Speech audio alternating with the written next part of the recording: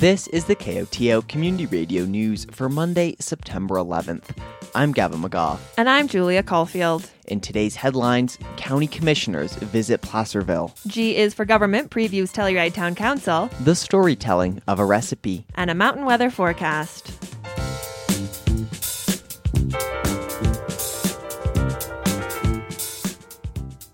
But first, Montrose lost a member of its community this weekend.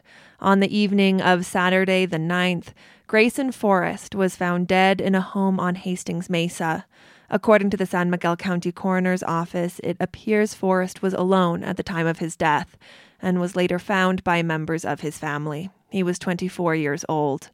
Crib and Funeral Home will attend to services. The case is under investigation by the Colorado Bureau of Investigation and the Coroner's Office. Forrest is survived by his mother, Sarah, his father, Jessere, and his siblings, Caden and Sophia.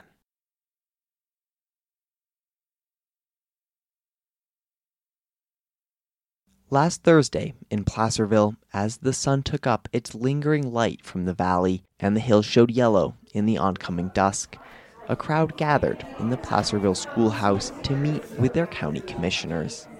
This is a meeting of the San Miguel County Board of County Commissioners. It's a special meeting on Thursday. The San Miguel commissioners gathered along with a handful of county staff to hear the concerns of Placerville residents.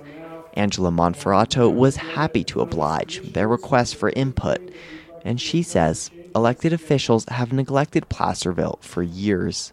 Nothing happens. We just don't get anything because everybody wants us to incorporate, and we don't want to incorporate, and we get punished for it. That's the bottom line. I'm being right up front, as I always have been. Says County Commissioner Lance Waring.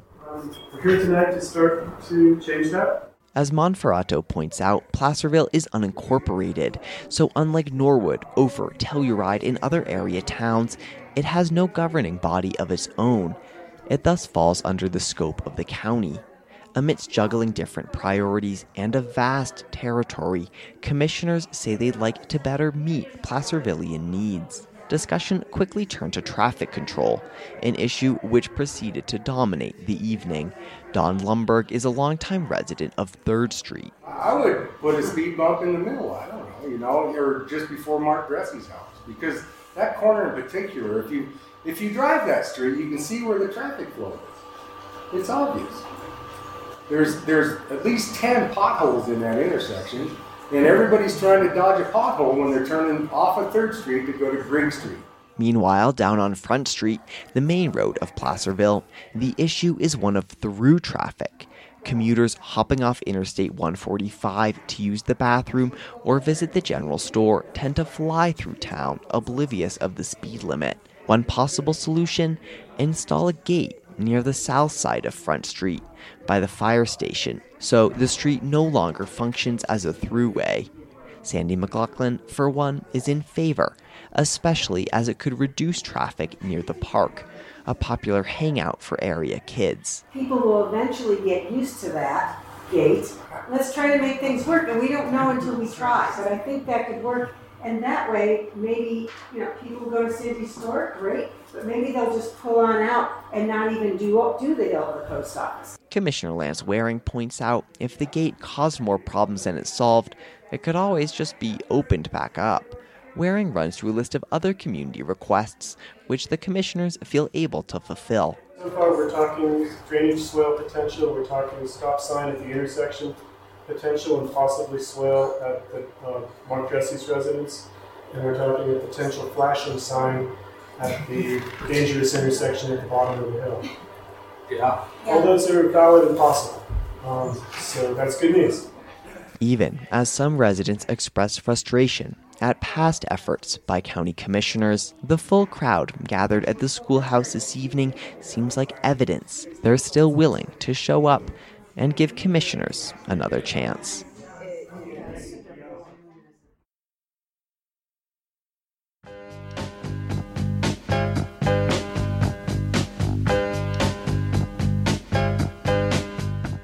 Telluride Town Council is talking short-term rentals at its meeting on Tuesday with discussions on hospital district funding and the budget. In this installment of G is for Government, Council member Geneva Shawnette shares what to expect.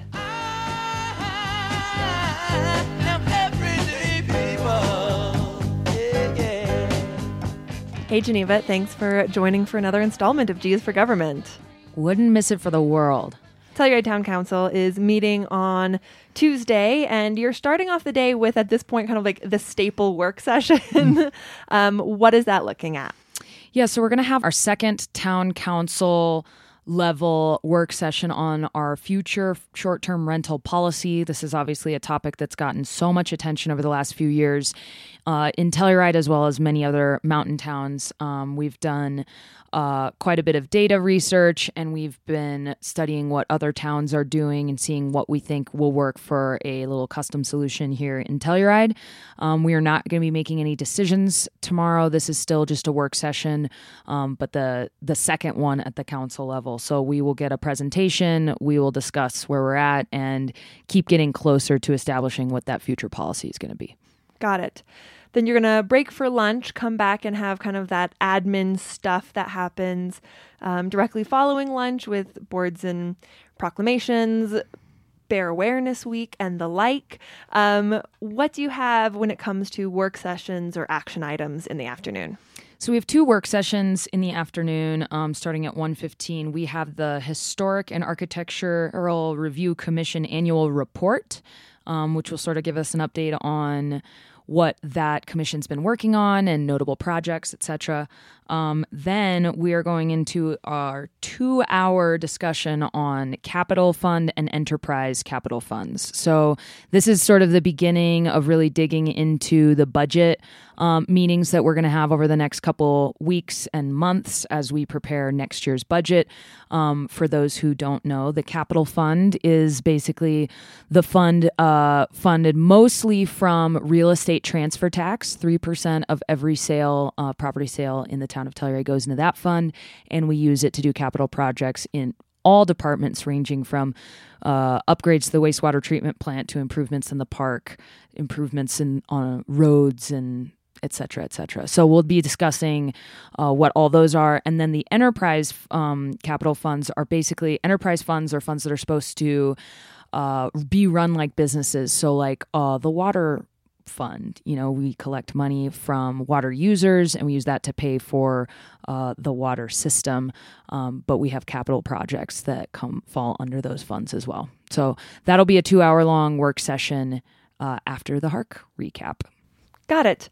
Those are some big and important things happening in the afternoon. Is there anything else that you think listeners would be interested in or should tune into during town council this week?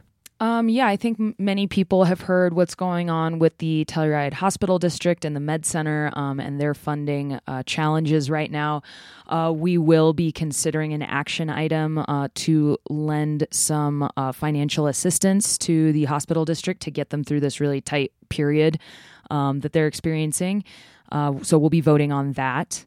Mountain Village has also voted on this and considered this funding issue, as well as San Miguel County. So we are just the final municipality to weigh in on the funding the hospital district question. And then later in the afternoon, we have our normal, I always think that the administrative reports are interesting. Maybe I'm just a nerd, but hearing from the manager about manager's report about goings on around town, the attorney's reports. We will also be hearing from Eco Action and San Miguel Power Associations, and just sort of talking about those important issues that are going on in our community. Perfect. Geneva, thanks for coming in and chatting a little bit for G is for Government. All right, we'll see you tomorrow.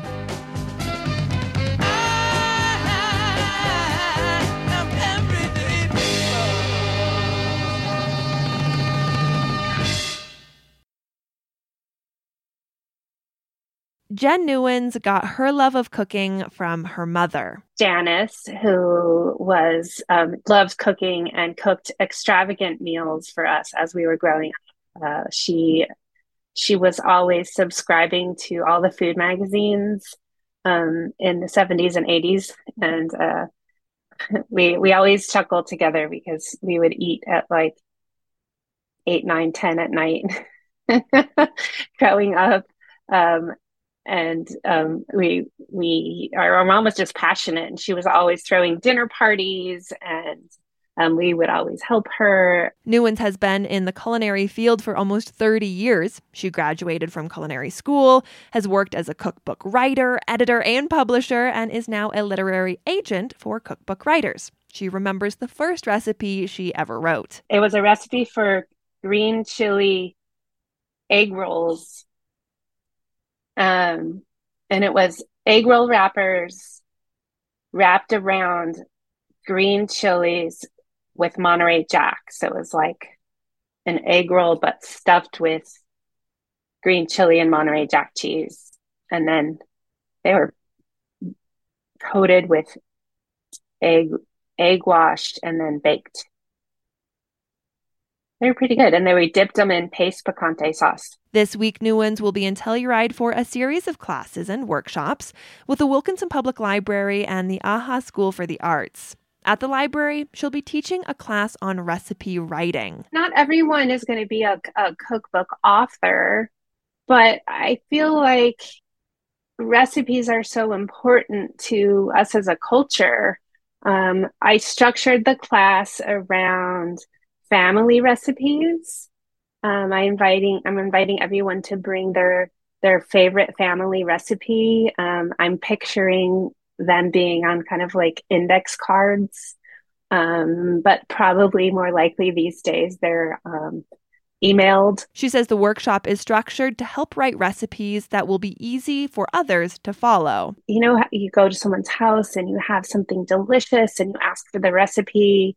And this has probably happened to many, many people, but you bring it home and you try to recreate it and it doesn't work or it doesn't taste the same. So this is kind of a workshop where you learn how to write a recipe that other people can duplicate at home. Newens notes the key is often taking any uncertainty out of the writing itself. If you think about something like basil or a leafy herb, the way you write down how they're measured or chopped makes a difference. So, for example, if you say half a cup of chopped basil leaves, that could be interpreted a couple of different ways. Are the leaves first measured, like mushed up in the cup measure and then chopped? Or are they chopped first and then put in the cup?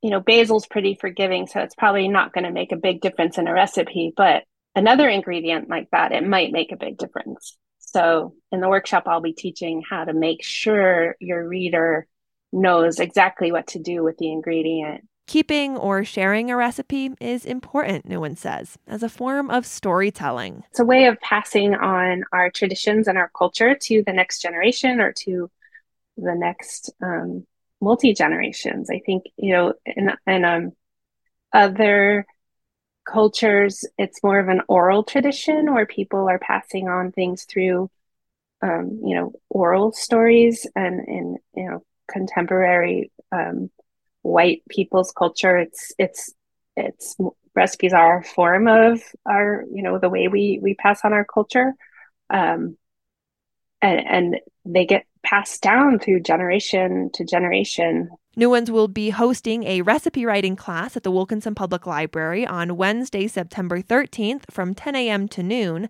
The class is free and open to the public. She will also be hosting a number of classes with the AHA School, including cooking with spice and a market day cooking class. Registration is available at aha.org. Two small fires started in the region over the past several days. On Monday, a fire began burning a tree line west of the Sneffels Highline Trail near Mount Emma. The fire is approximately 2 miles north of Telluride on the south aspect of the Pack Basin area. Only one engine is responding due to the rough terrain. Thunderstorms are likely in the region on Monday afternoon. The Spring Creek fire ignited on Sunday, approximately 15 miles southwest of Montrose on U.S. Forest Service land. The fire is currently burning 16 acres after getting fought down on Monday. The fire is 0% contained. According to the Forest Service, the fire has high spread potential. No structures are threatened. As the response is ongoing, the public need not call 911 regarding the fires or smoke appearing in those areas. San Miguel County is opting in to Proposition 123. Last year, voters in Colorado approved a measure directing tax dollars towards a statewide fund for affordable housing projects.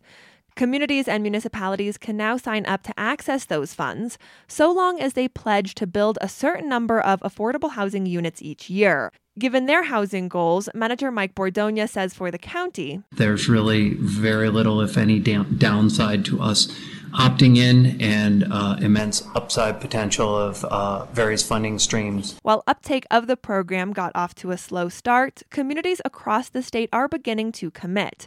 A few dozen, including the towns of Telluride, Mountain Village, and Ridgeway, have signed on and been approved to begin receiving funds in 2024. The deadline to sign on is November 1st. Colorado's 2 indigenous tribes will be getting some of the settlement money from the state's lawsuit with opioid manufacturers. The Southern Ute Tribe will receive almost $1.3 million, and the Ute Mountain Ute Tribe will get almost $750,000. The Attorney General's office says those amounts are comparable to those going to neighboring communities and were chosen based on the opioid epidemic's impact on the tribes. The money must be used for drug treatment, recovery, prevention, and education. Those funds are separate from settlements that were reached directly between Native American tribes and opioid companies. A recent Garfield County Library's Board of Trustees meeting drew a large crowd. People showed up with differing viewpoints to debate whether books depicting sexual scenes in the adult section should be restricted or removed. For Rocky Mountain Community Radio, Aspen Public Radio's Caroline Yanes has more. Rifle resident Trish O'Grady brought a petition to the Board of Trustees asking that 2 Japanese manga graphic novels and other materials with age warnings be placed in locked cabinets, and that librarians must see ID to check them out. If these requirements are not met, then we request all materials of the aforementioned warning be removed from the library inventory. Garfield County Library's executive director, Jamie LaRue, says a patron harassed a librarian at the Silt Branch, accosted a patron in an LGBTQ pride shirt, and took those books from their correct section and placed them in the children's section. O'Grady stood up and took credit. LaRue says that behavior is unacceptable and was met with applause. In fact, they did exactly what they falsely accused the library of doing, which is pushing adult content on children and moving it from where it's supposed to be shelved. I just want to make it clear that everyone has the right not to be bullied or intimidated or maliciously interfered with in the library. The board capped public comment at 30 minutes, but LaRue suggested a separate community forum for people to further share their thoughts with the library. For Rocky Mountain Community Radio, I'm Caroline Yanes. The National Weather Service forecast for the western San Juans calls for a 30% chance of showers and thunderstorms tonight, with mostly cloudy skies and a low around 40 degrees. Tuesday, there's a 90% chance of showers and thunderstorms. The high is around 60 during the day, with a low around 40 degrees at night. Wednesday, expect showers and thunderstorms with a high in the mid-50s. Wednesday night should be mostly clear with a chance of showers and thunderstorms and a low near 40 degrees. This has been the news for Monday, September 11th. Thanks for listening. If you have a story idea or a news tip, call the news team at 970-728-3206. And now, a personal commentary. In all her splendor, gently flowing, let her take you where she's going, through a jagged canyon and out to sea. I may never understand her, but this river has power over me. Hello, Koto listeners. This is April Montgomery with the Telluride Foundation. I want to invite you to a presentation on water, drought, and the future of agriculture. on Tuesday, September 12th from 5 to 7 p.m. at Telluride Arts Gallery West on Main Street in Telluride. This presentation is hosted by the Telluride Foundation and the Colorado Water Trust and includes a panel of Western Slope ranchers sharing how they are thinking about water scarcity, a changing climate, and the future of agriculture. If you are interested in learning more and engaging in this conversation about the ongoing water crisis and how ranchers and farmers are thinking about solutions, please join us. Again, that's September 12th, 5 to 7 p.m. at Telluride Arts Gallery West on Main Street. But please RSVP by going to the Telluride Foundation's website on the homepage in the What's New box. Thank you, Kodo. This river flows.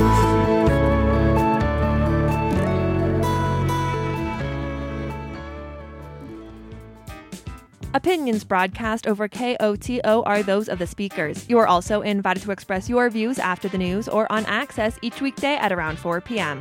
If you would like to comment, please contact a staff person here at KOTO. We encourage you to speak out on important public issues.